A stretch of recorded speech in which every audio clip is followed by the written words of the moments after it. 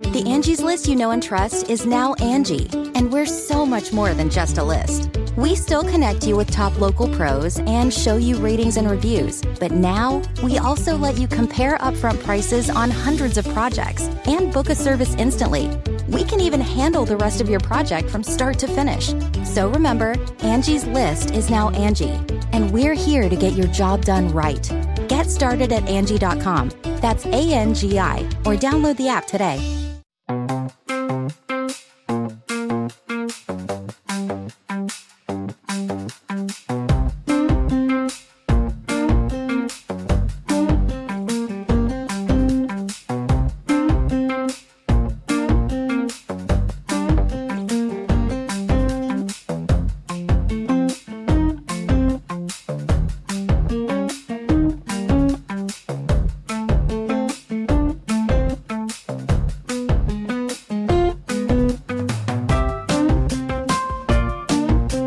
This is Josh Marshall, and this is the Josh Marshall Podcast with Josh Marshall and Kate Riga. So we lied.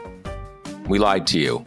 You know, we said last week that this was going to be a pre-recorded episode. But in fact, I mean, it's pre-recorded because I'm not like talking the second you're listening to this. But we are back recording on our normal Wednesdays. And, you know, I'd like to put tell you a pretty story, put a pretty face on it. But Kate Riga, I have to throw her under the bus. She just got the dates wrong.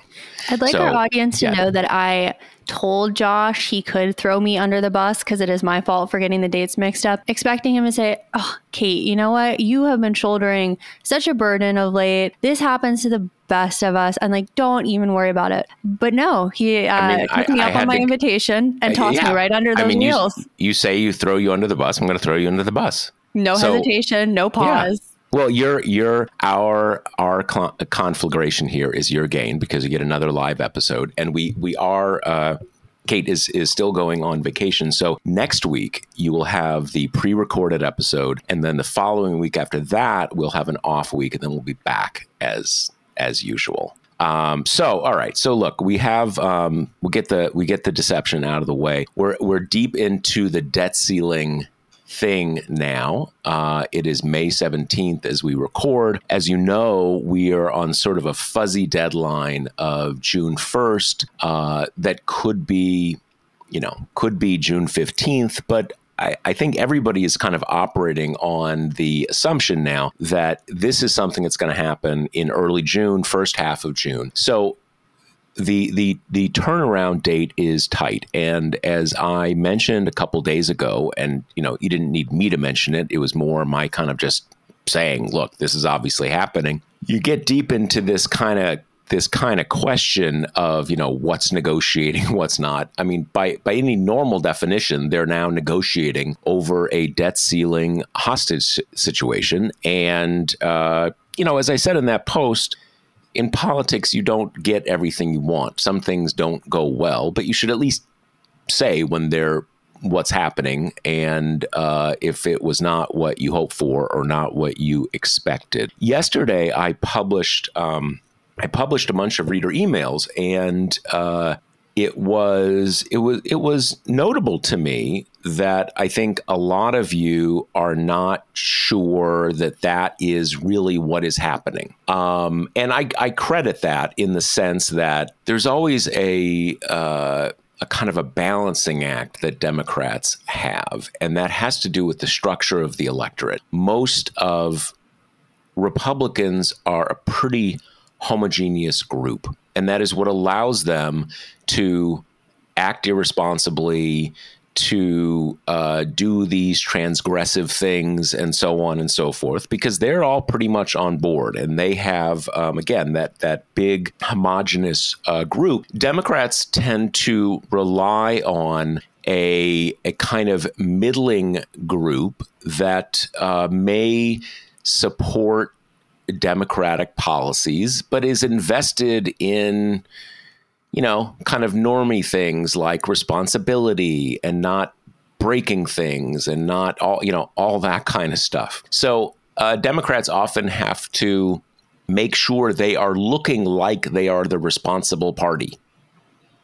Right now, a lot of us have concluded that we're kind of past that. You have to, you're in a partisan gunfight here, and you can't show up with like a back scratcher or a club or something like that. In any case, I think a lot of you are still kind of a bit uncertain of what is going on. Are they kind of negotiating with the expectation, which is not a bad expectation, that the Republican demands will be so unreasonable that they will be able to say, look, we said we weren't going to negotiate. We wanted to go the extra length. We tried to cut some kind of a deal, but they're asking for things that are just unacceptable. And here we are. Now, maybe that's totally possible. This is a tough situation. And I did a post last night just reminding everybody something that I think has been remarkably absent from this conversation for weeks or maybe even months now, but especially in recent weeks. And that is that there's every reason to think that Kevin McCarthy is not actually empowered to negotiate anything. When you have a negotiation, we were at TPM, we were involved in a business type negotiation a little while back. And one of the things is you need people who are negotiating, who are empowered to make a deal. Right. You need, especially in the late stages of the process, you need two people who can come to an agreement and then deliver on that agreement. And there's every reason to think that Kevin McCarthy cannot deliver on anything. The people who run the House Republican Caucus or the Freedom Caucus. So that introduces another dimension of this. Having said all that, we had weeks, months of we're not going to negotiate over debt ceiling, hostage taking. You have to provide a clean debt ceiling increase. And now we are negotiating. And actually, just before we started this episode, President Biden was going to do some sort of kind of Rose Garden announcement about debt ceiling stuff. And as often happens, that is delayed. So, possibly you'll find us cut out in the middle of the episode and we'll come back and we'll know some dramatic new detail or something like that. In any case, you probably know what that is. I suspect it is not a game-changing thing, probably a little more, positioning, trying to kind of state where things are and all that kind of stuff. So we're going to get into that. We're going to get into the Battle of Santos Hill. Right. The latest charge up the hill. And what's happening now, as you know, after months of, denial and shitposting and all sorts of other hijinks, Santos was indicted on charges tied to 3 separate criminal schemes. And so now the Democrats have introduced a privilege resolution to expel him from the House. Now, privileged resolution, basically there are certain kinds of votes you can just sort of say, we need to vote on this. And the speaker and the leadership, they just have to go along with it. And expulsion, I guess, is one of these, there's all these technical rules and everything. In any case, they're going to have that. And, look, this guy, it's funny normally speaking, often when someone is indicted on serious charges, they'll just resign. But there is certainly a decent argument on the merits that indictment is an accusation.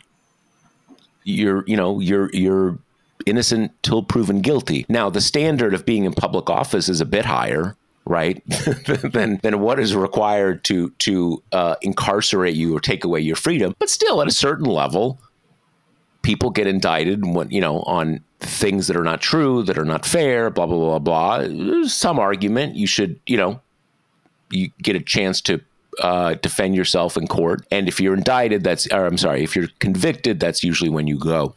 The thing with Santos, of course, it's a little different in as much as the indictment is almost how can I put it? It's a bit anticlimactic. Right. We know the guy is a serial liar and con man. Right. Everybody knows that.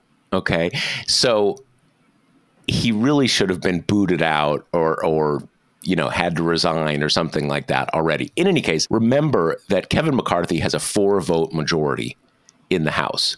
That remains a very big deal on things like the debt ceiling, right? That difference between 3 and 4 makes a pretty big difference. So he needs George Santos to stay in office.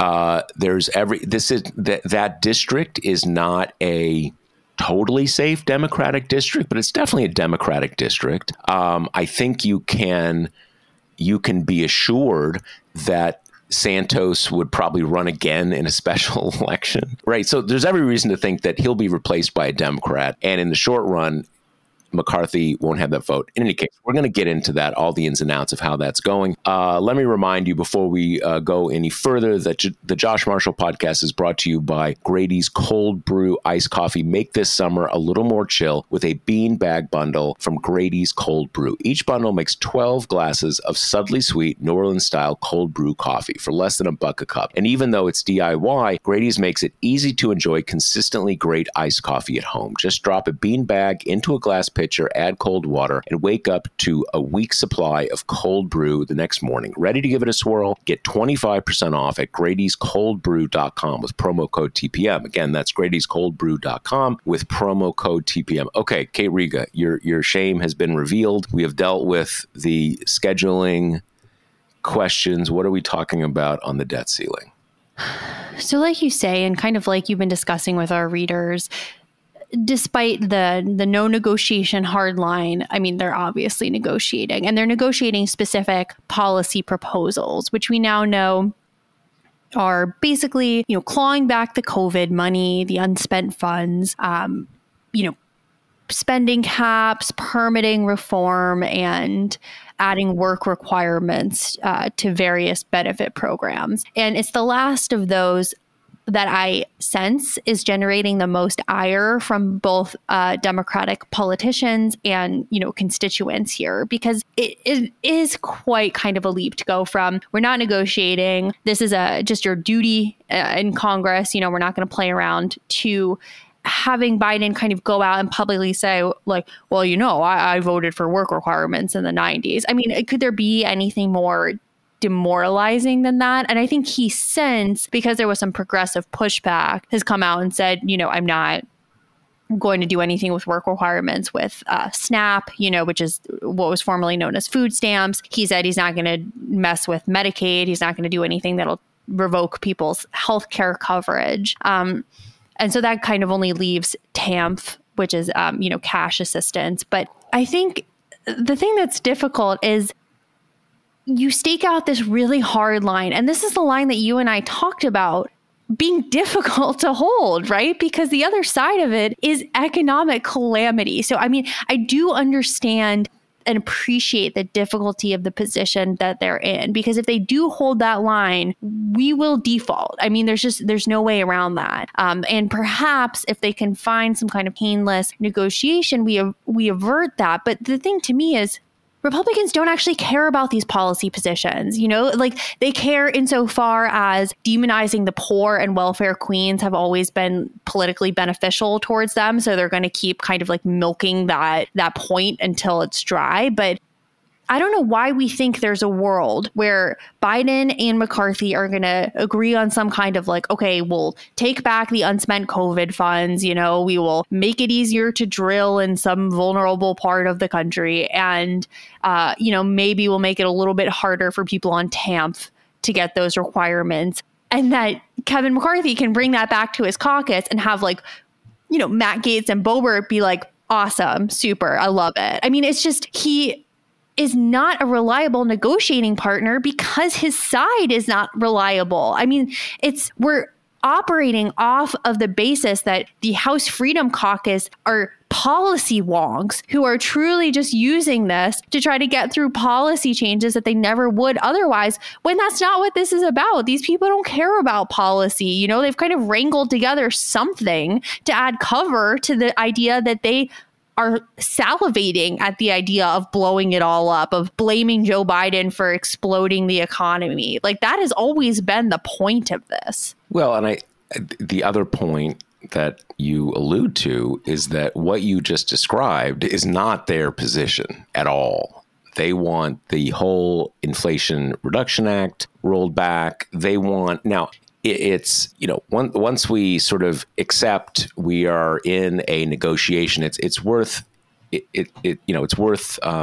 sort of arranging the different demands on a graded scale of things. And one thing, there's there's great overlap. The same in almost every case, the same people oppose both, but there's some difference of emphasis in different sort of parts of the Democratic Party. Obviously, the work requirements are a very big deal for what I would almost call people very focused on retail policy. These people right here are going to lose their benefits because you're creating this work requirement that whatever the hypothetical logic of that, they're not able to work. So you're just taking away their benefits. So that's one thing. The other thing is those caps. That you're gonna put for some number of years, you are going to just cap spending at some arbitrary level. And given that there has been, as Republicans don't cease to tell us, there have been rising prices, cost of living prices over the last couple years. Spending has gone up. So it sounds, when you say like, all right, we're gonna freeze levels at 2022 price levels, funding levels, that doesn't sound too bad. I'm like, dude, we were just in 2022. Kind of, is it so bad to just kind of hold it there? Well, again, 2022 stuff was done in 2021. It actually means fairly substantial cuts across the board. And again, that is sort of like, wholesale policy, for lack of a better word. That is just kind of pulling government support for the economy out of, you're pulling a lot of spending out of the economy. And on more specific senses, once you, in most of these scenarios, you are, taking out Social Security, the military, Medicare, veterans benefits. And once that's most stuff right there. So when you say, all right, we're going to cut aggregate spending. We're going to hold it at 2022 levels in 2023, 2024, and 2025. And we are going to exempt the big majority of what the government does. That means you end up with pretty draconian cuts of everything that's left. Everything that's left beside the military, Social Security, Medicare, veterans benefits. So those are, I think, and again, different people have a little more focus on one or the other. But to make the point, it's not like, I guarantee you basically everyone who's against one is against the other, just again, points of emphasis. So you have those two things. One other thing that has kind of come up, and I think it's worth noting, that it used to be in kind of ridiculous things like this, everybody would say, well, kind of, Social Security and Medicare, the military. Now veterans benefits are added to that. That's new, right? That is a new thing, that they are also sacrosanct. And I mean, look, I'm all for veterans benefits. I think we should have more generous veterans benefits for the VA, blah, blah, blah, blah. But again, there's something, you can the argument for the military, I'm not sure it's how clear an argument it is in practice, but you can say, look, our adversaries aren't going to give us a timeout when we're doing these, ridiculous budgeting high wire acts. You need the military functioning at all times. Okay, that's sort of, that there's logic to that. But again, it's just worth noting this now veterans benefits, which are great, are merited, all power to it. It's not the military. It's not the same thing. Worth noting there. So those are, I think, the 2 points that there is going to be a lot of heartburn for Democrats if the White House thinks it has to go one of those paths or both of those paths. The permitting reform, this is another one I say, permitting reform. I think it just means it makes it easier to kind of like, hey, I want to dig some oil. Like, in the context of all the other stuff we're doing and the fact that these things have a long half-life, on the list of things, okay, maybe, whatever. The unspent COVID relief money, that is the one that seems most expendable to me. Although you certainly hear a lot of people saying, well, all the things they do, they need that kind of, few hundred billion sitting around to work with those. I mean, those do seem less structural to me. But again, as Kate says, if you did every one of those things, caps, work requirements, scale back all the COVID money, and permitting reform, the people who actually run the show in the House would say, okay, that's a good start, but are you kidding?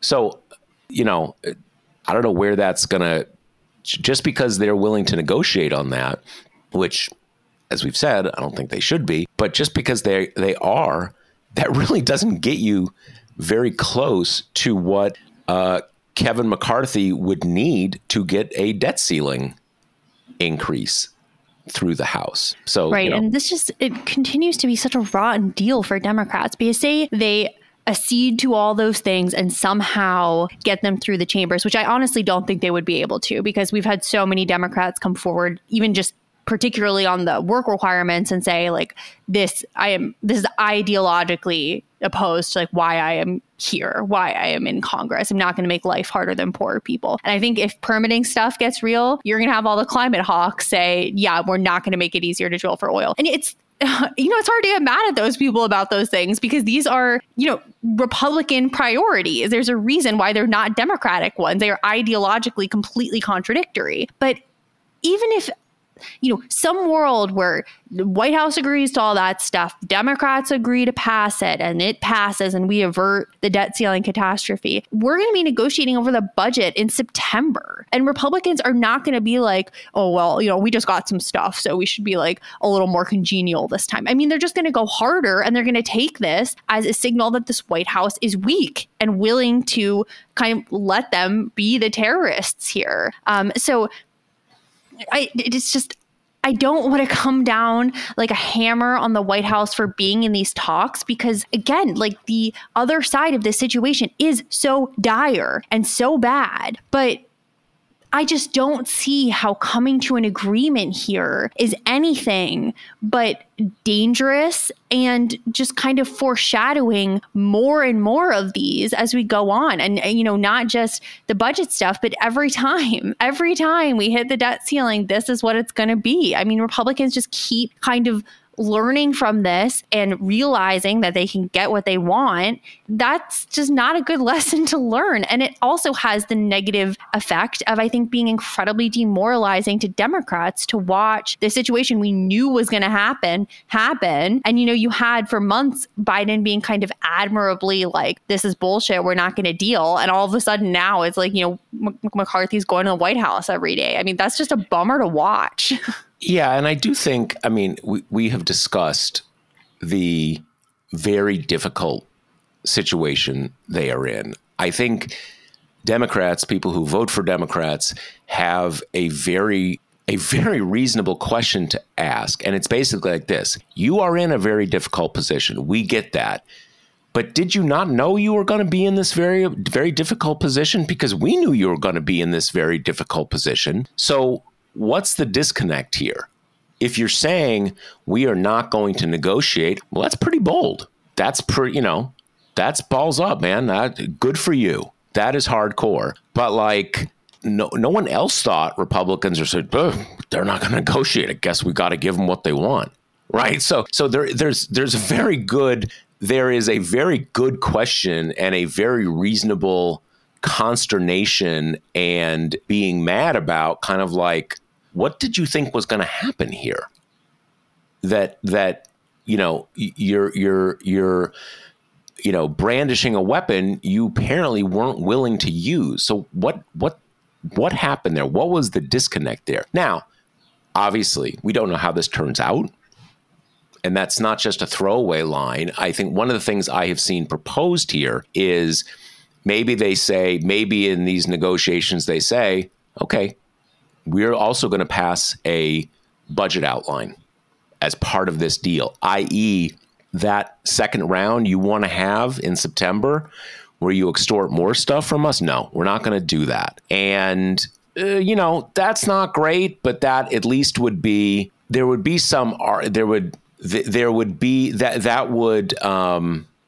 explanation for what they are doing. And it would be not a terrible excuse for what they are doing. Because basically, look at it this way. In a budget negotiation, this is how it works. The Democrats lost control of the House. That meant, to almost a certainty, that policy would shift back somewhat in a Republican direction, because you have to get a budget through both chambers of Congress, and they control one chamber of Congress. If you can kind of diffuse that later one now, because you're negotiating over the debt ceiling, again, not great, because sets the standard, sets the rules of the road going forward, but that's not nothing. And one other thing too, if they don't do that, one other thing to remember, and this shows you why the debt ceiling is not only anachronistic and I think unconstitutional on 14th Amendment grounds, but I think there's actually a decent argument that it is no longer operative law based on the various budget acts that have been passed in the last 50 to 60 years. And here's what I mean by this. Okay, remember the whole government shutdown thing? We've done it 3 or 4 times now over the last 30 years, probably more than that if you figure ones that lasted like a day or two. Okay, under the law, if you don't have a budget, if there's no longer any, like the government has to literally shut down, go out of business, right? Because there's no money appropriated. They've got a system for that. Certain things that are considered non-essential shut down. And that's it's a lot of things that affect a lot of people, but they are things that most of us who don't work for the government or have various sorts of immediate needs from the government don't notice that much. For federal employee, it's a big deal. You get furloughed, right? You're not getting a paycheck. National parks close or whatever. But basic spending stuff continues. The military continues. All the sort of the social insurance category spending, all of it continues. Now, how does that happen? There's no budget. It just rolls over. They say, what we were doing last time, we're just going to continue it until so basically the government is on autopilot, right? Now, and that's because you have a situation where, okay, you didn't come up with a budget, but clearly we still have a country and whatever. So again, it just rolls over. Based on what authorization? None. So the idea that you have this debt ceiling thing, that if you don't increase it, you say, oh, okay, we have to actually shut the government, shut it down and just have everything go haywire. That's nonsense. And the debt ceiling, how the government does budgeting changed radically in the late 20th century.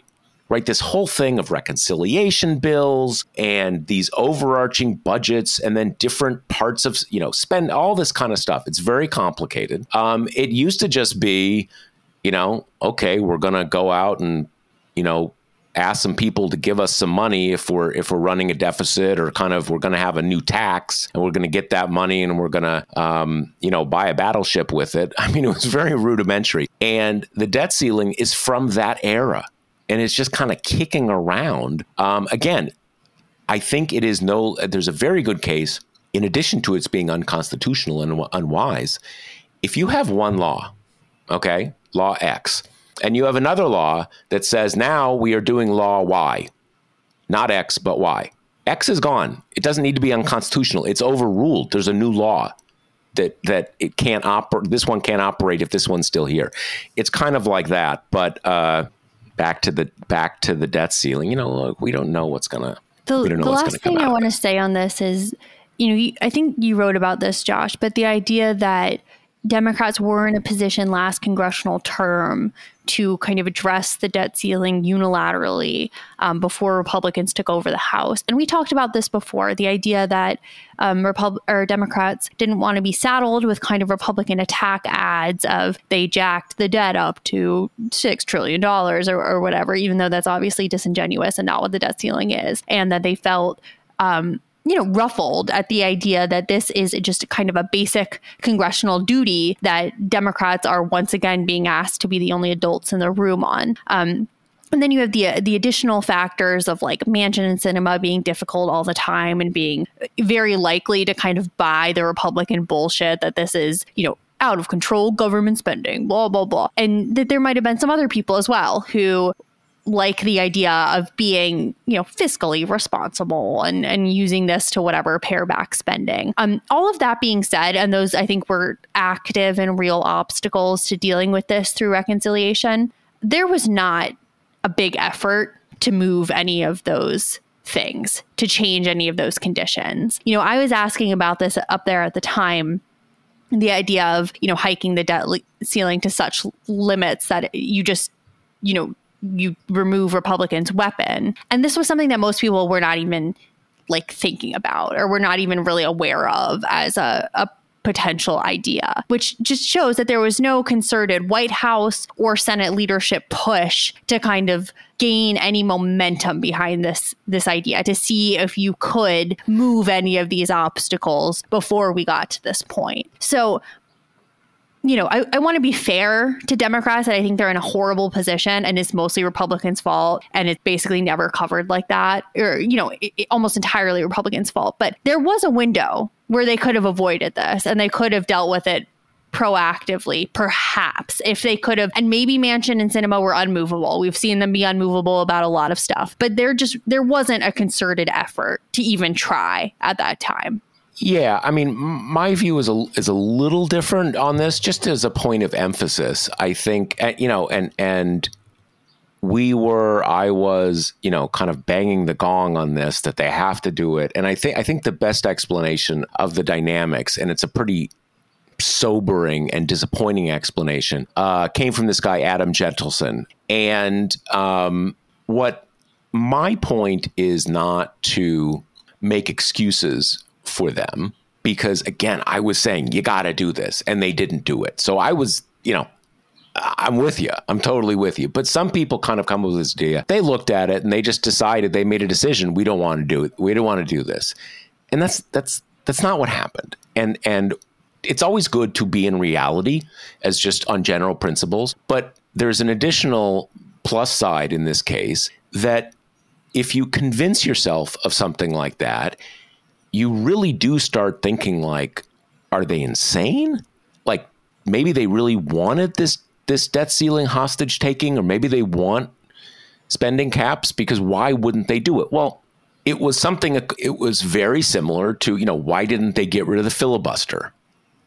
Well, because they didn't have the votes to do it. That's why. And I think the basic reason nothing came of it is that, no one ever wants to do this on their own, because again, you get hit with attack ads, blah, blah, blah, blah. But in this case, it was pretty clear that they were not going to succeed because they didn't have the votes. And they basically almost certainly didn't have the votes of Manchin and Sinema, who aren't going to want to do it on sort of centrist-y, that's not fair, that's not, there's one way you could have maybe done this with reconciliation, or you'd have a filibuster, on those kind of filibustery grounds. But they're also the kind of people who say, hey, we do need to get spending under control. This will be a time we can all get down together and have the grand bargain. And what Gentleson said is that there are probably a couple others who don't like the hostage taking, but they're people who, for ideological reasons and for ego reasons, if there's going to be a grand bargain, I want to be part of it. So, it's super bad, but maybe it'll be an opportunity to have a grand bargain.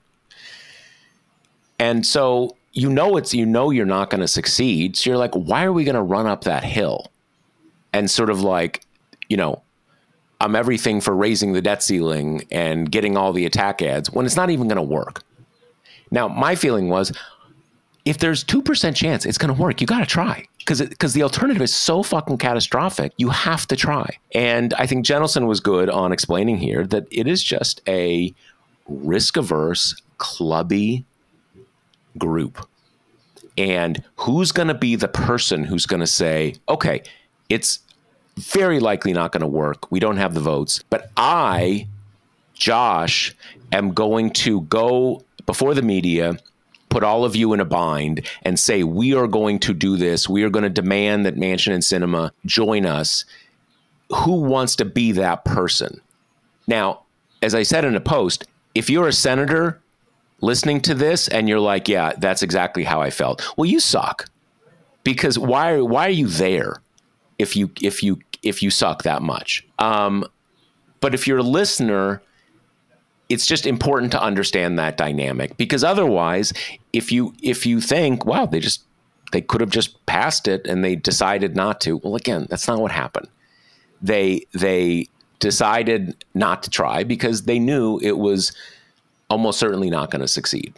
And that sucks, but that's different. The three big missteps here to me are that situation, that they didn't even kind of use it to like lay the groundwork for Republicans are always terrorists with this, and we're going to try to avert this. But you pay attention, because when this happens, it's going to get blamed on us, and it's Republicans, and we're going to be out there talking about it before anyone else is. Just to kind of like wrap that into your point, which I think is a really good one. I think the second misstep was conflating no negotiation with, and Kevin McCarthy doesn't even have a budget, because that did create a situation that when he did come up with, some kind of vague outline of spending priorities, the natural next step of that conversation is, okay, he provided some kind of a budget, right? So now are you going to negotiate? I think the coupling of that was unnecessary and almost just like an attempt to do an extra little like victory lap on the dysfunction of Republicans that ended up putting Democrats in a weaker position than they would have been if they just stuck to the no negotiation line. And I think the third misstep is, I just think it's insane to have Biden go out there and to any degree sound amenable to adding work requirements to benefit programs, because that is such a piece of like a bygone Clinton era Democratic Party, which doesn't really exist anymore. And which is just such an alienating position to constituents and to lawmakers. And it really does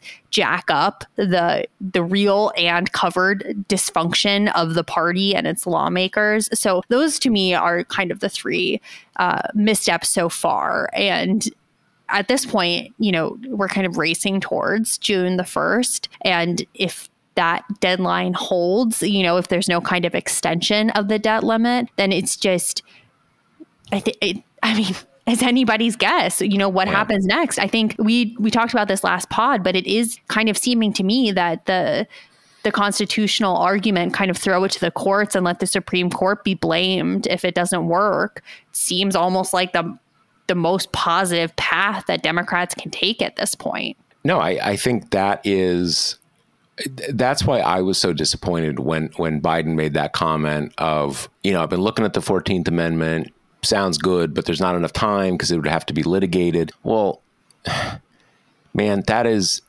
so messed up and so wrong and so inaccurate, but also just not understanding the world we are living in. The fact that there's no time is a feature, not a bug. The whole point is you say, okay, we're doing this, and take one of the suits of the million right-wingers who step up and say this is unconstitutional. Let's litigate it today in the Supreme Court. Supreme Court, you want to sort of force us into default? Go for it.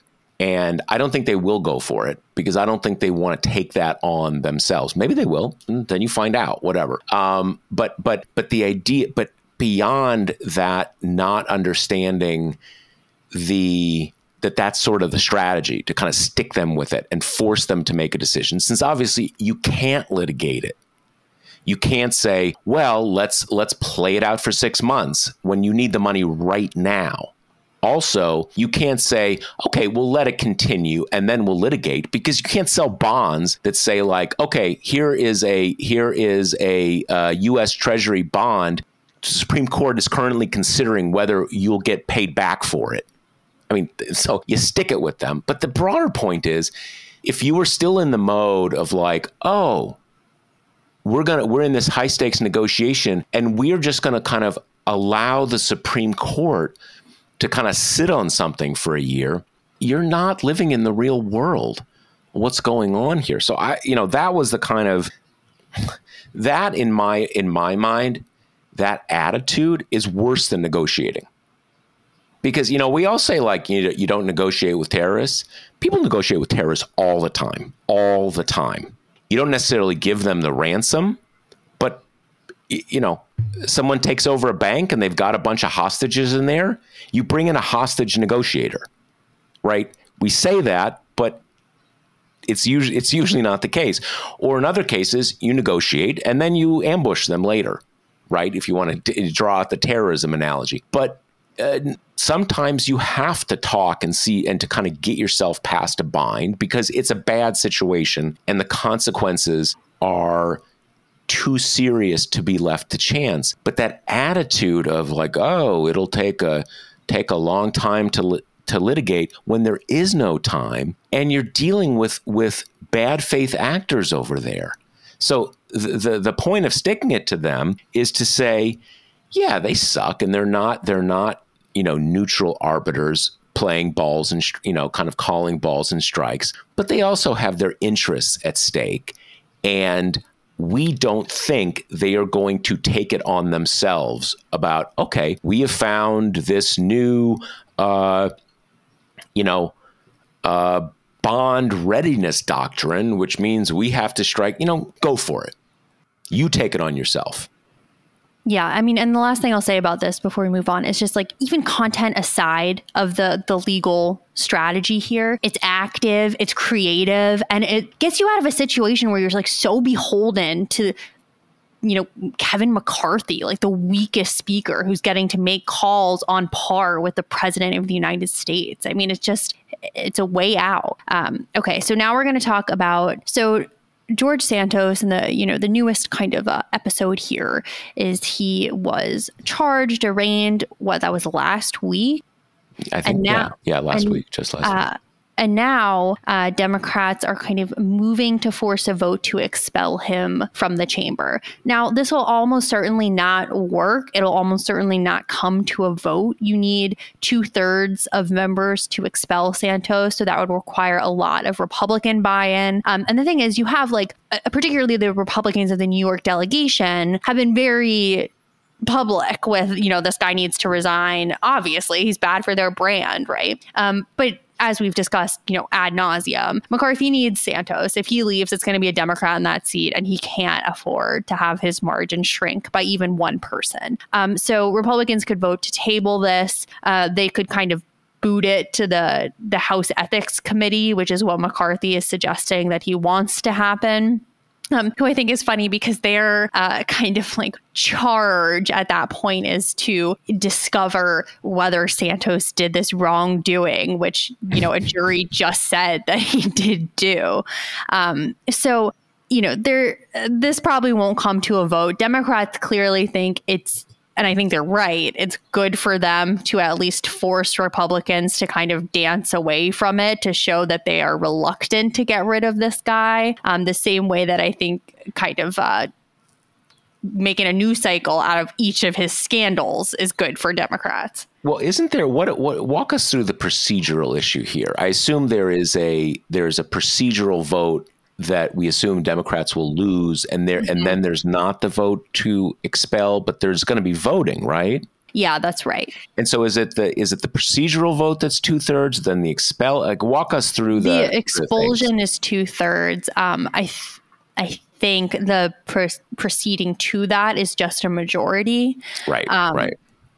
But yeah, either way, I mean, McCarthy's already kind of like talking a lot about the ethics committee being like, there's a due process and other people have served in the House while being investigated for crimes. Right. So, well, this goes back to what we said before, which is that there is a lot of people just pack it in when they're indicted, but there's certainly an argument that, hey, an indictment is just an accusation.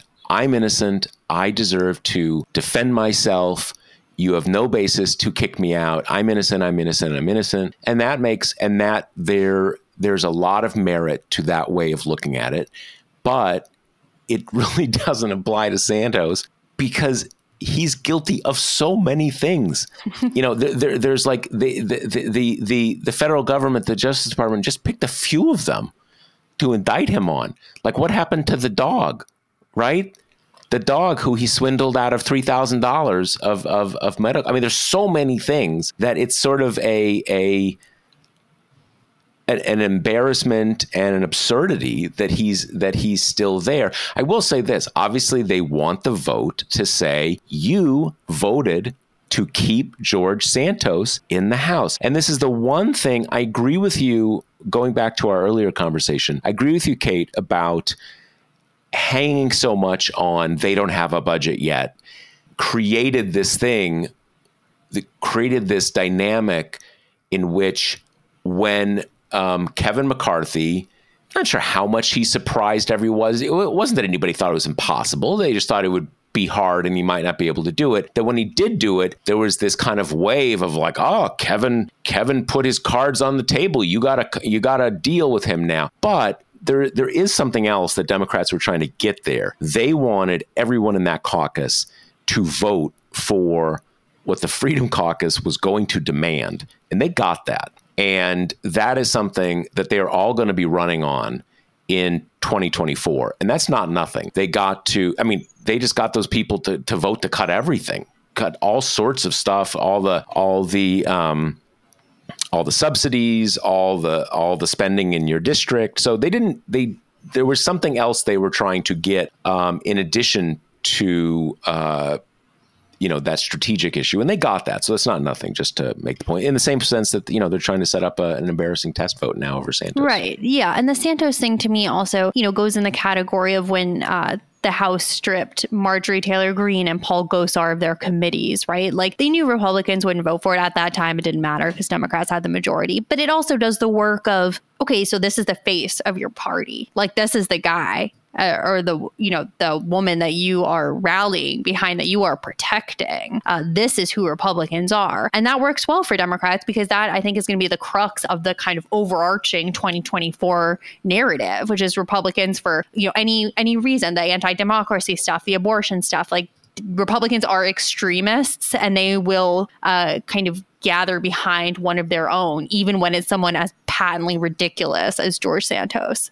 And the other it's one of these kind of silly things, but it is how the world works, that, the vast majority of people have no idea what this debt ceiling thing is about, or all these kind of technicalities we talk about, like people hear work requirements and they think, I work. Why shouldn't there be work requirements? We're giving you money and you refuse to work. I mean, just on its face, that makes a lot of sense, and to a lot of people. And if you don't know more, it just makes sense, period. What they don't know is like, okay, well, this person is on disability and can't hold down a job because they need the medical care, which is why they're on Medicaid. So they can't work. Or this is a woman with 3 children who can't afford all the stuff we know. But the thing is, with Santos, you do polls and like 95% of the people in the country know about George Santos and know what a ridiculous person he is. So that, even though it's just sort of frivolous and incredibly enjoyable absurdity, those things have traction because you do an ad and, who makes all the money because they have that voice where they say like, and then Kate voted to keep George Santos in office, but letting down all Americans because George Santos is so ridiculous, right? That gets you because you're like, you voted to keep George Santos, that ridiculous person. What are you thinking? Exactly. So that matters. Yep. Okay, and now to round it off, we're just to do a little kind of court update corner here. The Supreme Court took up a case on Monday out of South Carolina, where basically, all redistricting cases have to start at a panel of 3 district level judges. This case went to them. they found that Republicans had, quote, exiled thousands of Black voters from the 1st Congressional District in South Carolina, basically to put them all into Jim Clyburn's district. So there's only like, and we've discussed this before. So you have a district that is almost, as close to a lock for Democrats as possible. And then Republicans get all the other seats, right? Make all those other ones non-competitive by just shoving all the Democrats into one district. This is called packing. And so the panel of judges found, like, you can't do this. This is obviously a gerrymander. You can't disenfranchise all these voters. And this gerrymander that they did came on the heels of the 1st Congressional District was under Republican control for 40 years. And then in 2018, a Democrat named Joe Cunningham flipped it. Huge upset at the time. The next cycle, 2020, Nancy Mace won it back, but by like 1 percentage point. This was a real swing district in every definition of the term. So then last year, when the South Carolina Republicans are finishing up redistricting, they get all the Black voters out of this district. Lo and behold, in 2022, Nancy Mace sails to re-election by 14 points. So they completely remade this district. Okay, so this panel finds that to be a gerrymander, orders them to redraw this district to, restore some balance here. This gets appealed, and now the Supreme Court on Monday agreed to take up this challenge by the South Carolina Republicans to the order that they redraw the district, which includes such questions as, did the district court err by tying racial dynamics so closely to, nonpartisan gerrymandering? I mean, like ridiculous things like that, which overall, this is just another sign of a court that has been historically damaging to the traditional kind of legal safeguards that stop this kind of egregious gerrymandering, probably gearing up to do another, add another data point to that column, that grand legacy of the Roberts Court. But an interesting wrinkle here as well is that ProPublica put out this piece showing that Clyburn participated in these efforts to reconfigure the districts, because for him, that just means an influx of Democratic voters, right? Yeah. I mean, his seat is safe. And I guess don't worry about it. Yeah. How safe? Do we know what it was? I mean, it's funny, because there's a complicated history here where I don't remember the exact years, but basically in the, kind of 80s, basically, in the sort of not the second wave, but as the legal repercussions of a lot of what happened during the civil rights movement and the updated Civil Rights Act came into effect, you had these minority majority districts where you have people in the civil rights movement, in voting rights, saying you can't keep dividing up the Black people into all these districts so they don't really have any power anywhere. And then you have the first creation of these minority majority districts. And then at a certain point, Republicans say, wait a second, awesome. Let's pack them all into just a few districts and we'll go back on having, and then we'll have all the rest, right? There's that history with Clyburn. I would have assumed that district that he was plenty safe already, which makes it, kind of suspect. I'll say it was getting less safe. There had been, it used to be kind of a Black majority district, right, but there had been a pretty significant exodus of those voters from his district. So he needed the help, maybe. Packed his margins. Yeah. Right. Okay. So yeah, I mean, these self-interest comes into play, and maybe he'd have an argument kind of like, actually, maybe after I retire, there wouldn't be an African-American representative here. And there's like no way. So, maybe it's more, there certainly is aside from these kind of egregious actions, there are certainly real trade-offs that you have, that you can see disagreements, between people who are operating in good faith and wanting the best representation and all that kind of stuff, that if you want to have 2 or 3 Democratic districts in that state, they're not going to be super safe. Mm-hmm. Where does that, and maybe you'll have no African American representation in the whole South Carolina delegation. I think everybody would agree who doesn't suck that would not be great, because even though it's one, the state has a very big minority of African American voters, and it would be sort of absurd on the merits and very bad in representation. So all these things come into make. In any case, we digressed from the court case.